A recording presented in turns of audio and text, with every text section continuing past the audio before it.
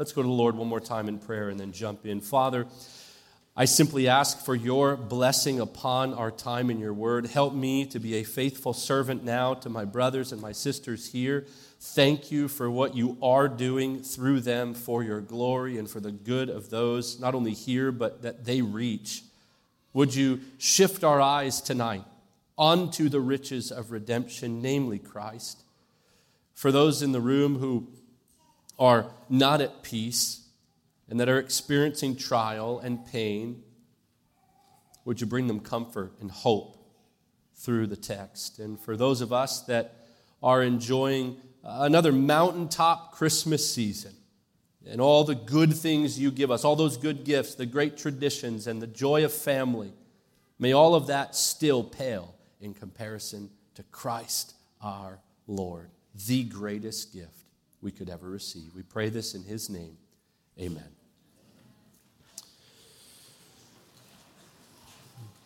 There are three questions that I want to highlight tonight and answer from the text. The first is, who is our Redeemer? The second is, how did he redeem us? And the third is, what is the result of his redemption?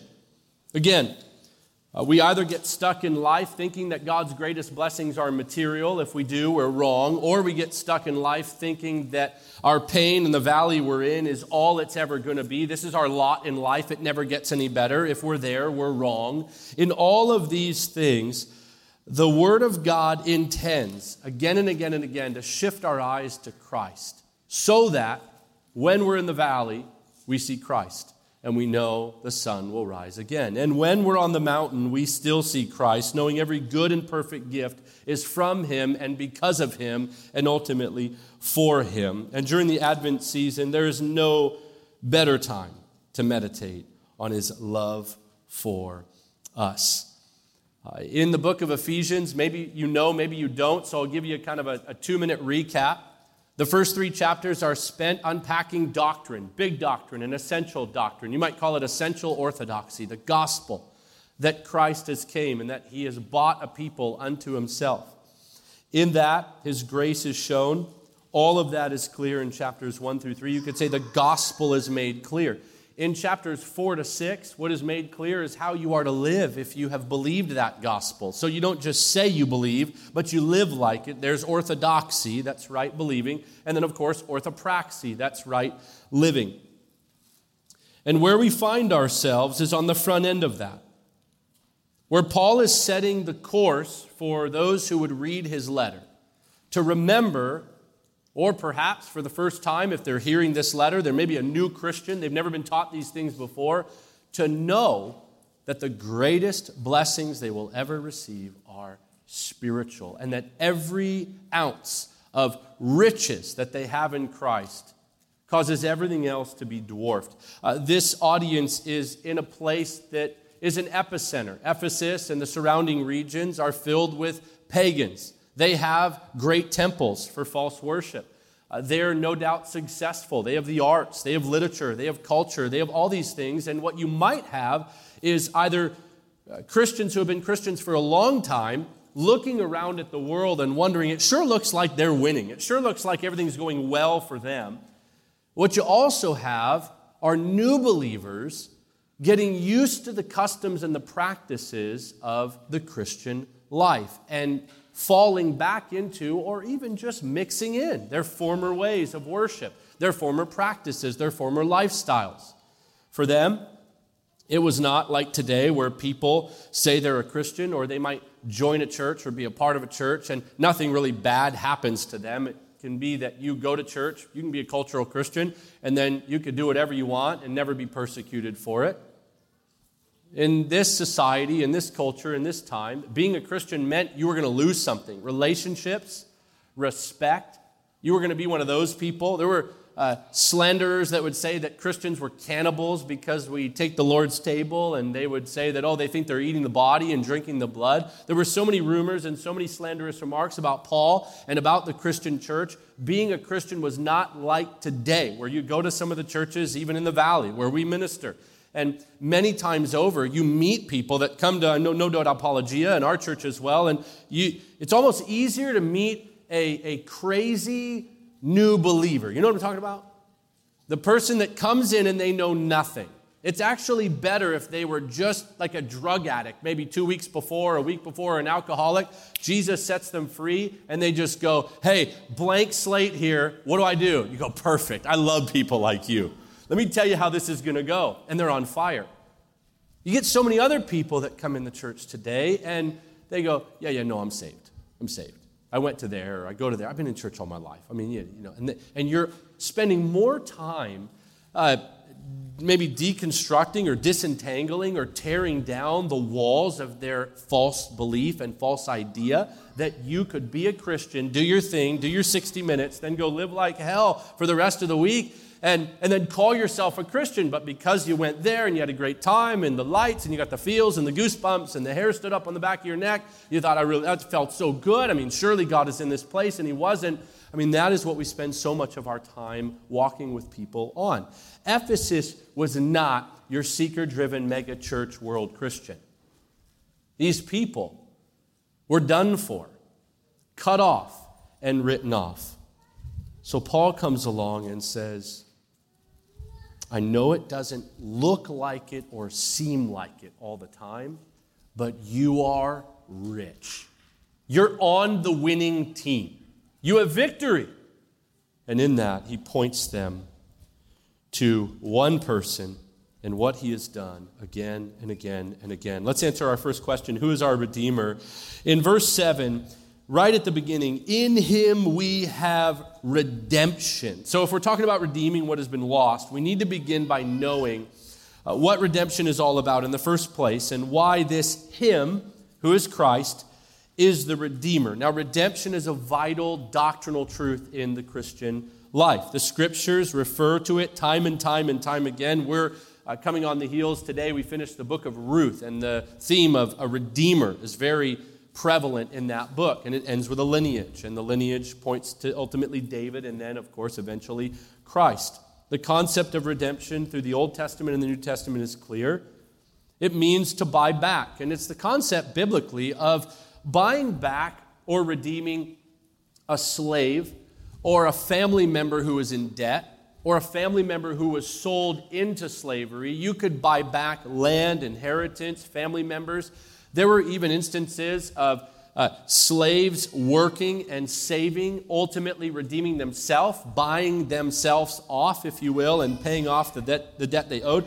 And not necessarily like today's thoughts of slavery in our history or what have you, but in the sense that you could give yourself over back then, even to work. It would be not dissimilar in many cases to our work relationships, employee-employer relationships. You could sell yourself into a work situation and work your debt off. The idea of being redeemed was very common and known. So when he says in him we have redemption, the original audience is immediately thinking, in him we have been bought back or bought from something. There was a debt and now it's paid. That's where Paul shifts their attention. The Bible teaches that we were slaves to sin and we needed to be redeemed from the ownership of that. When you and I were lost, or if perhaps you're here and you haven't committed your life to Christ, you're trying to figure out what that really means or what that really looks like, let me just tell you this. You don't dabble in sin. You're not just kind of struggling in sin, or people like to say the word struggle and not say the word sin a lot nowadays. You didn't just dip your toes in. You were completely dead in a coffin, nailed shut by the power of sin. You were a dead slave to it. You couldn't stop doing it, and you couldn't rescue yourself from it. Now, biblically speaking, what does that lead to? It leads to death and destruction. Romans 6:23 being the passage that teaches that. For the wages of sin is death, but the gift of God is eternal life. Sin equals death. The wages of it is death. That's what the Bible teaches. We were all on the path to hell, destined to spend an eternity there because of sin. We needed to be redeemed. We were living a lifestyle of immorality. We were owned by it. It was our master. Sin was king over us. All of this separates us from God. Isaiah 59 verse 2 explains, "But your iniquities have made a separation between you and your God, and your sins have hidden his face from you so that he does not hear." Sin is not a small issue. It is a Mount Everest of an issue, and it creates a massive, insurmountable gap between people and God. Nobody can say, "I'm a good person. He'll let me in. You know, I love God." Look, me and God, we're good. We got a deal. Unless you have Christ, there's no deal. The gap remains. Nothing can close it because of sin. In John 8:34, Jesus teaches this. He says, "Truly, truly, I say to you, everyone who commits sin," it's a present active verb, that means to live the lifestyle of sin. You're just habitually in it. "Everyone who commits sin is the slave of sin." You live in it, you're a slave of it. "Well, I had a good day yesterday." Well, you're still a slave to it. "Well, I don't sin all day long." You're still a slave to it. In 1 John 1:8, John goes for the jugular, says, "If we say we have no sin, we're deceiving ourselves, and the truth is not in us." No one can say they've never sinned, or they don't really sin, or they don't have an issue with sin. Romans 3:23 teaches all have sinned. All have fallen short of the glory of God. Why do I explain that and cross-reference you all over the place? Because I want you to be reminded, or maybe to hear for the first time, that we are all in need of redemption, or as believers, we were in great need of being redeemed. It wasn't just a good idea. It was essential to everything that you experience now. You and I had to be bought. In Him, is in Christ. And it begs an important question I think we should ask of the text, is why was Jesus qualified to be our Redeemer? So you may say, "Okay, I believe you. I understand what you're saying. We have a problem at sin. Sin leads to death. I need to be bought back," or whatever you're saying, redeemed. All right, well, what makes this one able and qualified to redeem me? Oh, I'm so glad you asked. Because Christ, His life, was worth more than all of human history put together. Because on the cross, He bore the wrath of God the Father, and the only reason that sacrifice and the receiving of God's wrath was acceptable is because He was perfect and without sin. God is not looking for sinful people to come and put before Him their meritorious works. He doesn't even need sinners to go and die on a cross. People think, well, it was the cross. He had to die on a cross. Okay, so it's about the cross. No, it was about Christ and His perfect life, that one life being laid down unto death before God the Father, and the wrath of God pouring out upon His Son. And not just any Son, but the perfect Son, the sinless Son. He was sinless, so now you could be one day in glory, acceptable to God as you stand before Him, naked and bare in all that you are, and He would not see your sin in all that you were. He would see Christ and His righteousness, His perfection placed upon you in glory. That is salvation. He has bought you. There's no more debt to be paid. And this is where Christianity stands outside and separate from every other religion, where you have to add things to your faith. I talk to Mormons all the time, and it's, well, grace, of course, but also, and there's an addition, Roman Catholics. Recently, a bunch of Roman Catholics got so angry at me for saying that they believe in a works-based system. Well, no, we don't. Begin to walk through the catechism, begin to walk through their reasoning, and of course they do. You have to work hard to earn God's favor. You have to work hard to not only be saved, but to stay saved. It's exhausting. And yet, Christ has paid it all. This is why we sing the song, Jesus paid it all. All to Him I owe. Sin has left its crimson stain. He washed it white as snow. Not you, but him. He was without sin, and 2 Corinthians 5 tells us he became sin who knew no sin, that we might become the righteousness of God in him. He did it. That is why we look to Christ. And this becomes a pivotal moment for every human being on earth. Will you believe that Jesus was just a good example of love? Will you believe that he was just a moral teacher, and you could add a little bit of him into your pantheon of gods? If you're a Hindu or a Buddhist, you could have him be one of your guys. If you're a Mormon, you could have him be a little bit of this and a little bit of that in a lot of different religions. But in Christianity, he is God and God alone. He stands alone. That is why he is the satisfactory sacrifice for sin, the one able to redeem. That's where the rubber meets the road. Whether you believe in him alone or not dictates whether or not you will be and have been bought by him. The New Testament is plastered with proof of his deity and his own claims to deity. In John 10, verse 30, he says, I and the Father are one. Leviticus 24:16 in the Old Testament says that that's blasphemy if you were to say that. So when Jesus says that in John 10, they want to stone him. If they did not want to stone him, it would be because he didn't make such a claim. They did. In John 8:58, he says, I am. Literally the name of God, Yahweh. I am. Exodus 3:14 says that's blasphemy too. So they wanted to stone him in that case. These weren't benign statements. They were strong claims to deity. In John 1, all the way from verses 1 to 14, the Word again and again and again is God. The Word became flesh and dwelt among us. Who is that Word? Christ. Matthew 14:33 and Matthew 28:9, in Luke 24:52, John 9:38. In all of those, they worshiped him. And I'm so sorry, I just realized where I am. I could have read all of those to you. I have an hour and a half to preach. I just wrote them in. John 20, verse 28, Thomas, when he sees him, Jesus appears to him. What does Thomas say? My Lord and my God. In Colossians 2:9, Paul, in Christ the fullness of deity dwells. Not a little bit.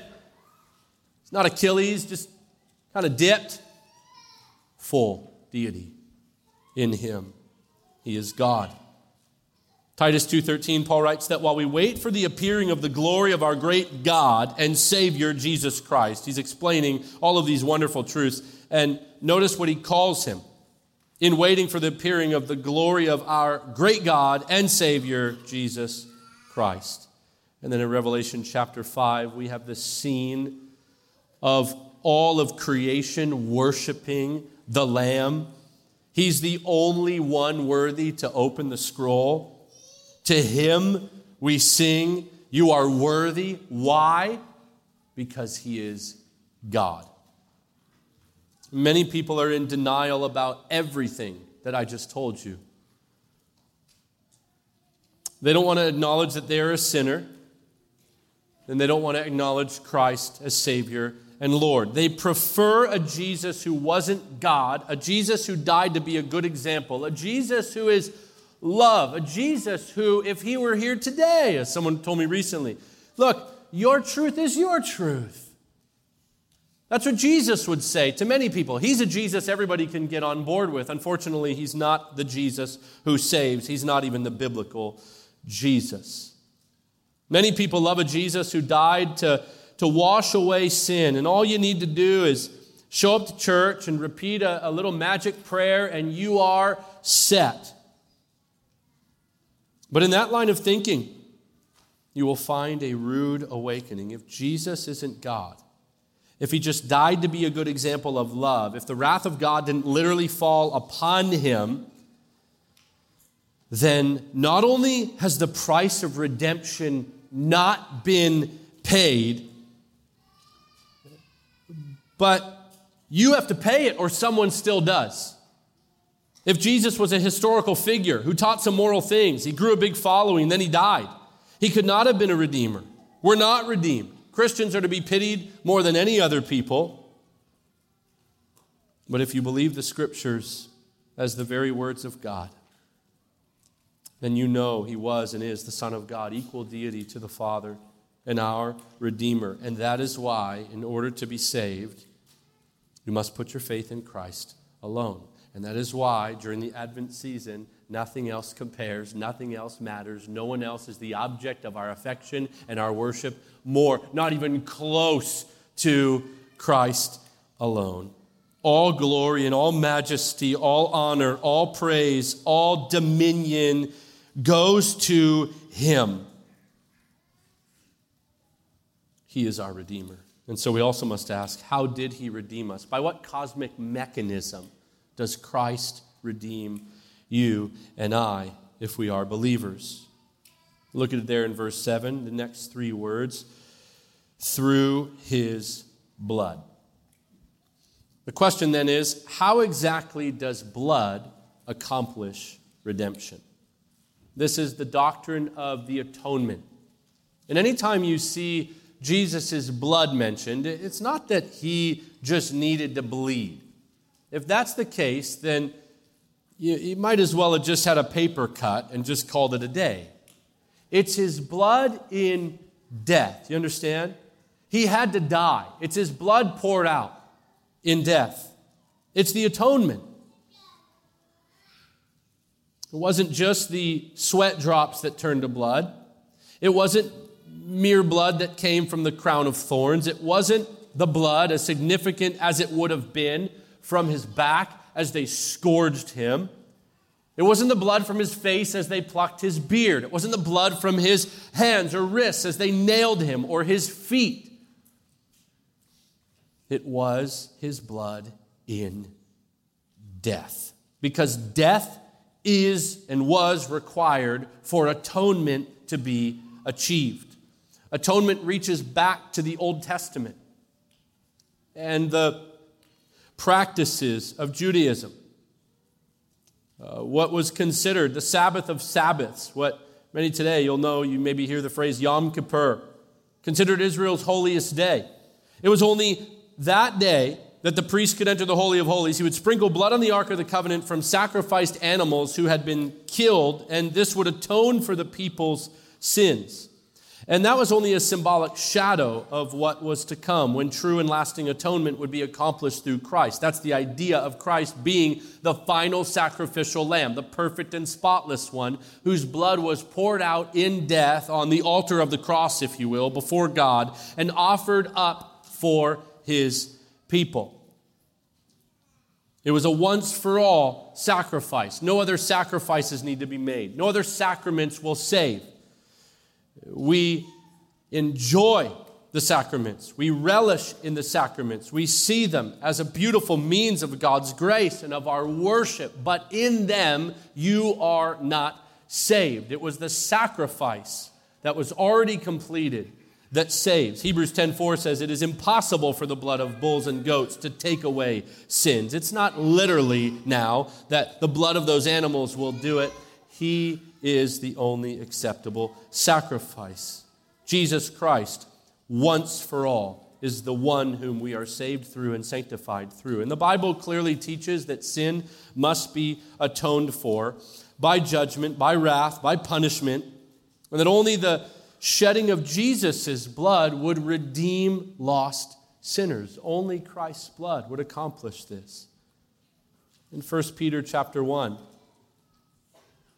verses 18 and 19, I love this, as Peter says, knowing that you were not redeemed with perishable things like silver and gold from your futile way of life, inherited from your forefathers. I love the way Peter, with the edge, just patronizes what they think might be impressive. He says, but with the precious blood, as of a lamb, unblemished and spotless, the blood of Christ. In 1 Peter 2:24, continuing in that same vein, he says of Christ, he himself bore our sins in his body on the tree so that we might die to sin and live to righteousness. And then he says, by his wounds you are and have been healed. It is by the wounds of Christ that you are healed, not meaning that because he died, you're guaranteed a healing from cancer, or you can just name it and claim it and have whatever you want because it's in the atonement. No, healed meaning made well, that gap between you and God solved once and for all. The sickness of wickedness and vile filth in your heart called sin that leads to death, healed, made well, a heart of stone taken, a heart of flesh given. That is the healing that Peter refers to and the healing that Christ brings through his blood in death. God made his perfect Son sin. He judged, punished, poured out wrath, killed his Son. And in that, Christ paid the full price. That is how we are redeemed. And I wonder how often we appreciate those truths and how hard they hit us. I think we can be tempted to sort of graduate from the gospel, and it's a message that we preach to others, rightfully so. It's a message that we would say we need, and rightfully so. It's a message we want to hear. We want to hear the word gospel. We want to read gospel in books. We want to hear gospel mentioned on podcasts. And it's important that we feel as though the gospel is permeating everything. But so often as Christians, and perhaps the longer we have been a follower of Christ, maybe, just maybe, we're tempted to begin to think we've graduated from the gospel and we're on to more important things. And I'm all about doctrine. I love the deeper dive, and I think that most churches are featherweights and a house of cards, and they need to go deeper on doctrine. I'm all for that. But in that, even doctrine, even great truths of Scripture, in them, and perhaps undergirding them, is the gospel. It's not, well, once you get the gospel, we move on to the big words. Once you get the gospel, kind of land the plane on that. That's, year one. We'll put you in the new believers class and you do your little things and No. It's always, it's forever. Every day you need the gospel. I don't know about you, but every day I sin. I hate it. I was loathing my sin in prayer this morning before church. I don't remember what I did, but I was sure it was something. I told the Lord, you are so kind to let me do this, that you would use us to accomplish your purposes, that you would let mere men preach, that you would let us be saved, you would let us into your heaven. And I know God is love, and he's so personal, and he's approachable, and you should lighten up, Costi. I understand all of that. Okay, I'm with you. But isn't it humbling when we reflect upon the gospel and upon atonement and upon the wrath of God being poured out and upon Christ as Redeemer, you begin to think not, of course he would save me, duh. I'm so lovable. He chased me down. He just couldn't have heaven without me. So we sing songs about that.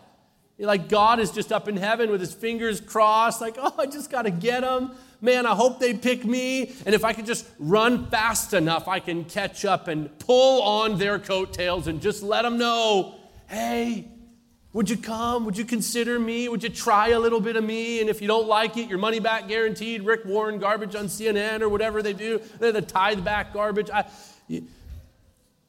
You might just find a paradigm shift in your mind where we stop all the nonsense of, you're just crazy about me. And yes, God loves his people, but we're humbled during the Advent season in particular as we begin to think, Emmanuel, God with us, here? That he would choose me, call me, love me when I was unlovable, irreconcilable. It's not he saw that you were so good and said, I'll save them.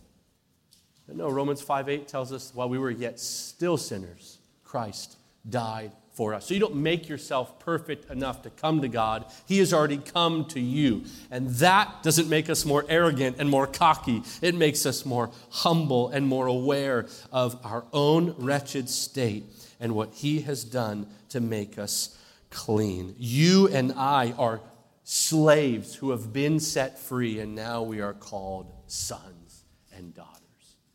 What a beautiful truth. I think it changes the way we worship, should it not?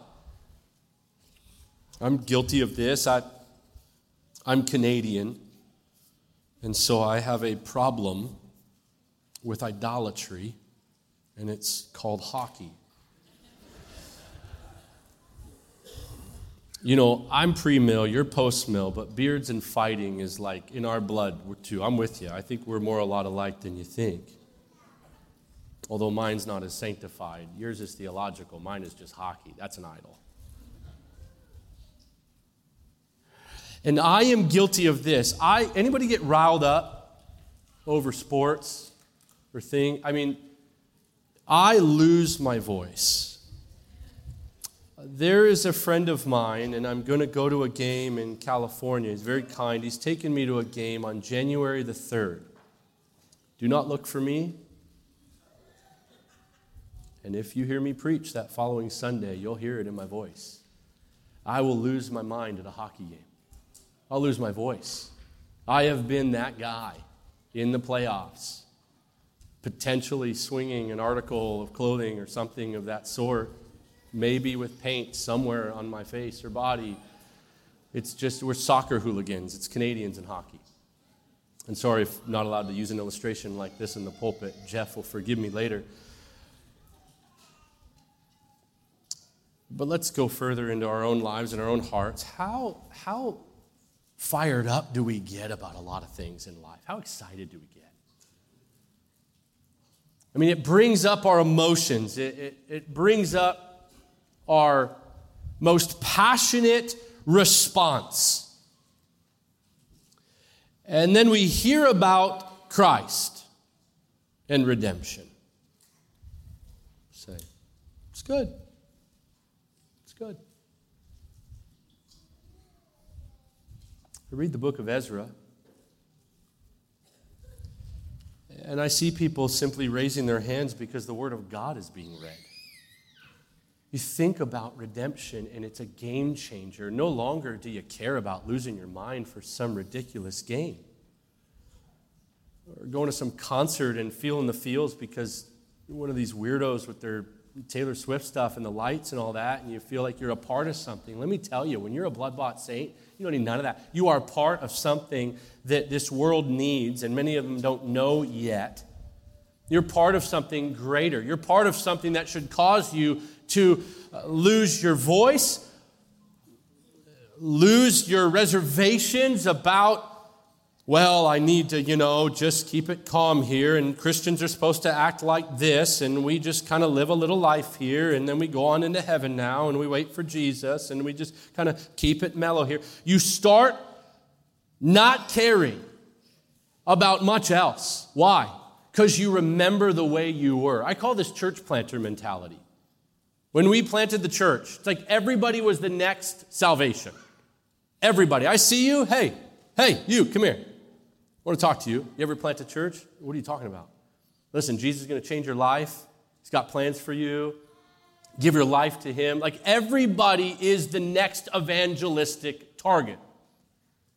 And then the longer we're saved, we lose that. It's that first love mentality that you love Christ. He saved you. And so you look at every single person and you think, I've got to live it. Now I know where I am, okay? I know the way you guys are. I love it. But we need the reminder that church doesn't end here. We are the church. Tomorrow, redemption is the fuel that sets you on your course to go after the souls of men. Is sports exciting? Sure. Can we have passions? Of course. Does God care about those things? I think He enjoys giving His children good gifts. But greater than any win, greater than any passion, beyond anything that any man would obsess over that is part of this fleeting world, when you meditate on the truth about redemption, I think our hearts stop skipping a beat for some vacation or some Instagram post or some set of tickets or some new car or some new house or some I don't know, whatever people do with their West Elm designs, and look at these new chairs I got. No one cares. Christ has won victory. He's everything. You want to tell the world. You want to share it. Why? Because redemption changes the way you live. And I think too many Christians have forgotten the jaw-dropping, earth-shattering, damnation-canceling work of Christ. I met a longtime Christian some time ago, and he told me, hey, let me just let you know, I love your passion, but just listen, trust me, I've been in this game a long time. Right when someone says, I've been in this game a long time, and we're talking ministry or Christian life, I'm like, oh, here we go. He said, you'll calm down.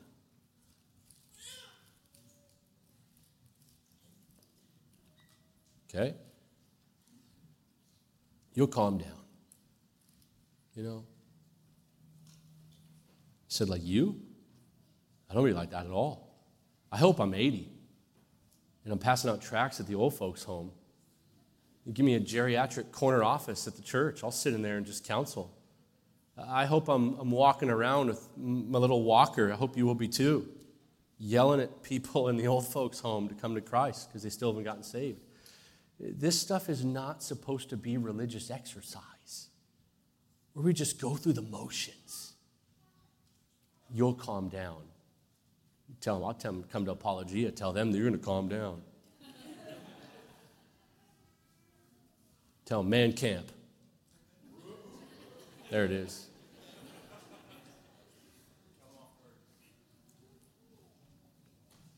Taking something for granted or someone for granted is the fastest way to cold, mundane, lifeless relationships.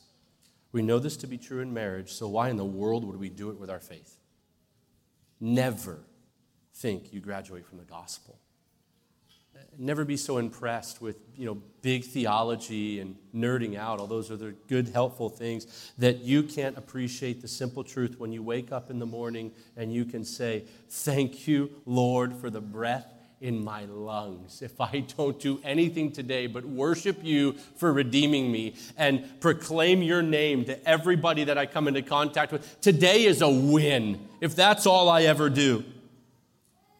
Forgive me for not losing my voice enough through praise and through prayer. Forgive me for not callousing my knees more, going to your throne, begging you and pleading with you to do what I know you are going to do. You've already won the victory. Just help me to walk in it today. You never want to get far from first love when you're married. Why do you ever want to get far from first love with Christ? The passion, the drive, the zeal. You know where that comes from? It comes from remembering redemption. Many times we love certain things. I brought up hockey already. Why do I love it? I love it because it brings back memories of my father and I. It brings back memories of yelling at the TV, telling the ref that was a cheap call, or he's getting paid by the other coach, or playing the game, relationships. And when you remember all that, what happens? Well, it's in your veins, and you buy in, and you wear a jersey, and you got an identity. So much of that parallels by way of illustration that you are on the team. You have been bought by Christ. You bear his name. But you got to keep fresh in your mind the memories from the beginning, where you were. I think more Christians would be on fire if they continued to remember the gutter that he pulled them out of. That they were dead and lost, and now they are alive and found. He's redeemed you. And the next question, and the final question, is what is the result of his redemption?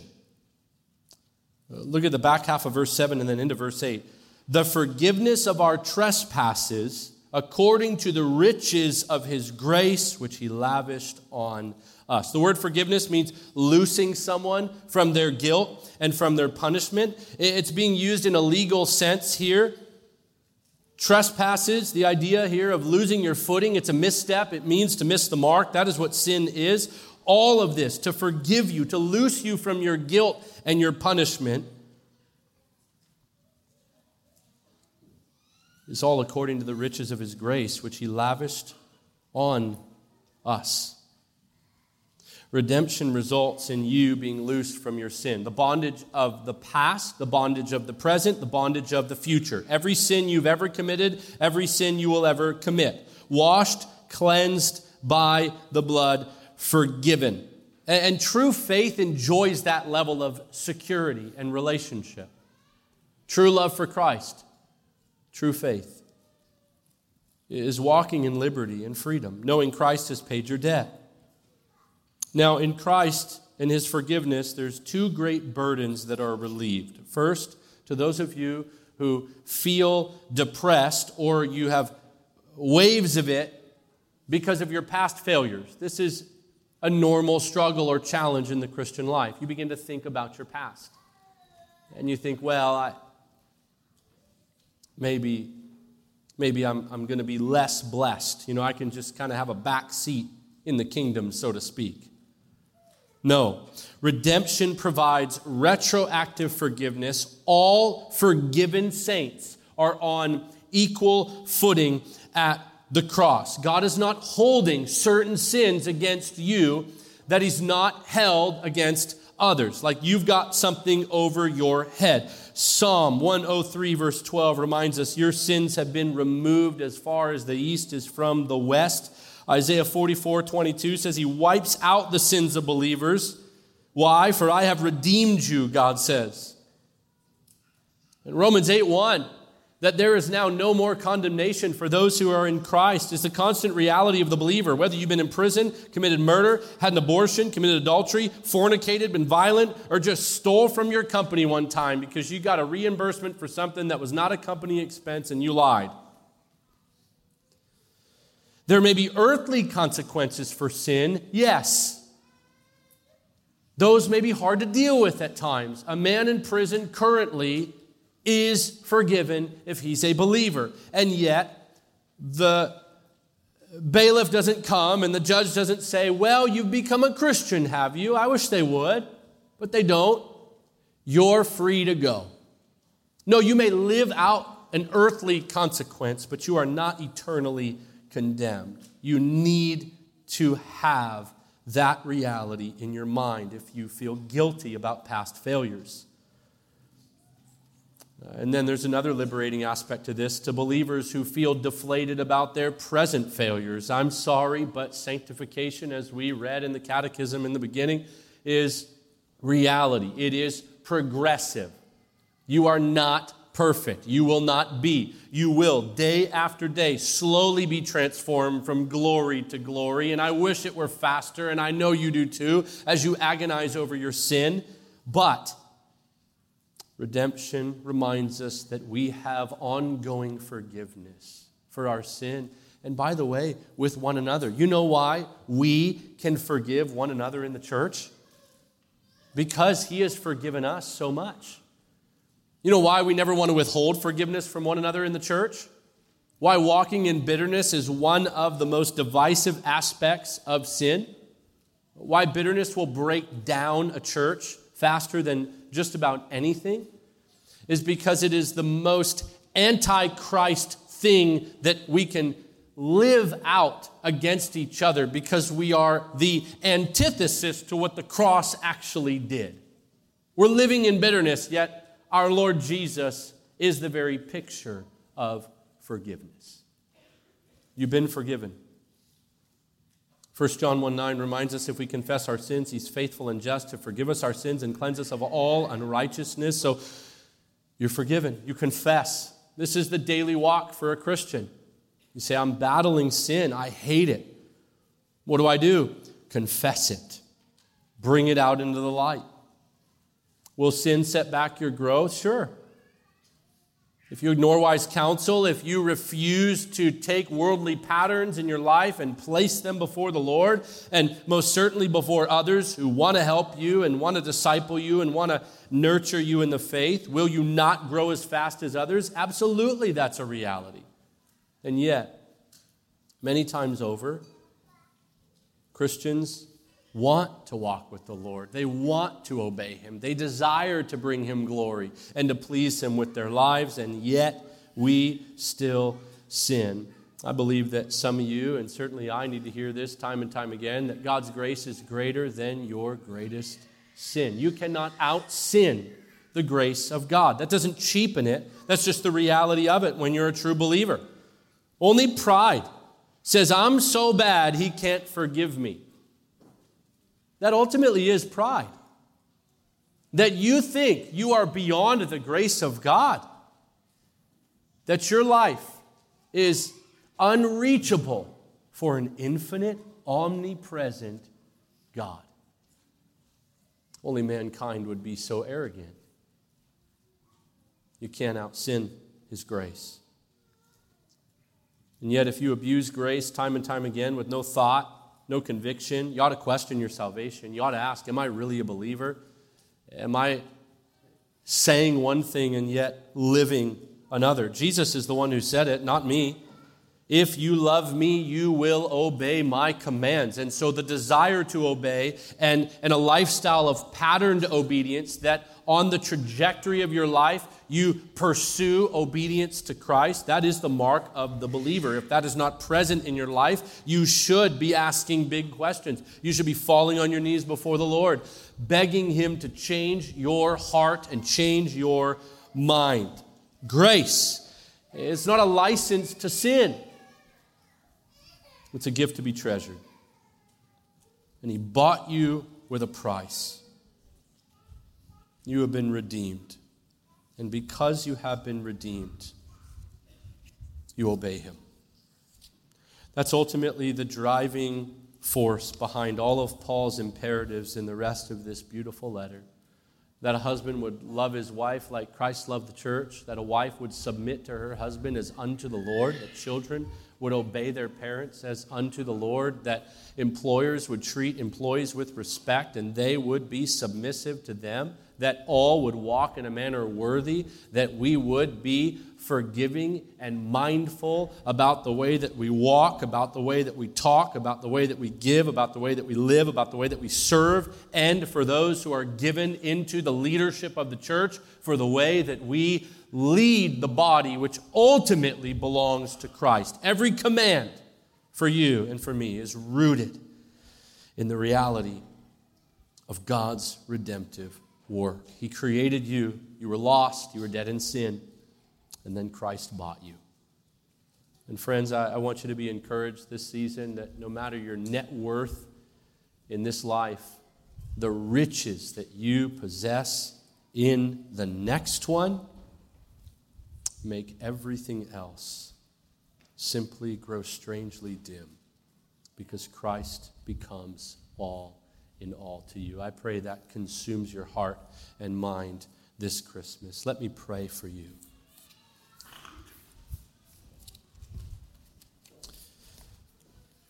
Father, we are, as your people,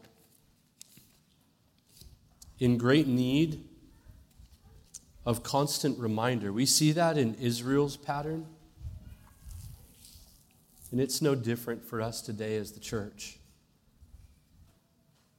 I pray for my friends here that this Advent season would be filled with emphasis and focus on redemption. That for all our earthly passion for good things, to enjoy our family, to give good gifts, to feast together, to enjoy arts and music and sports, to enjoy passions and competition, to bond with our families, our wives, our children, our neighbors, to enjoy the good gifts brings you pleasure. And yet, to ever treat all of those like they are the main thing is where we often commit the sin of forgetfulness or perhaps idolatry, in that we begin to shift our eyes to the things of this earth. Would it be this season for us that even the good things which come from you fail to eclipse the greatest thing, who is Christ? May we love him more, worship him more, give him more of ourselves in all that we do to love and obey him. I pray in Jesus' name. Amen.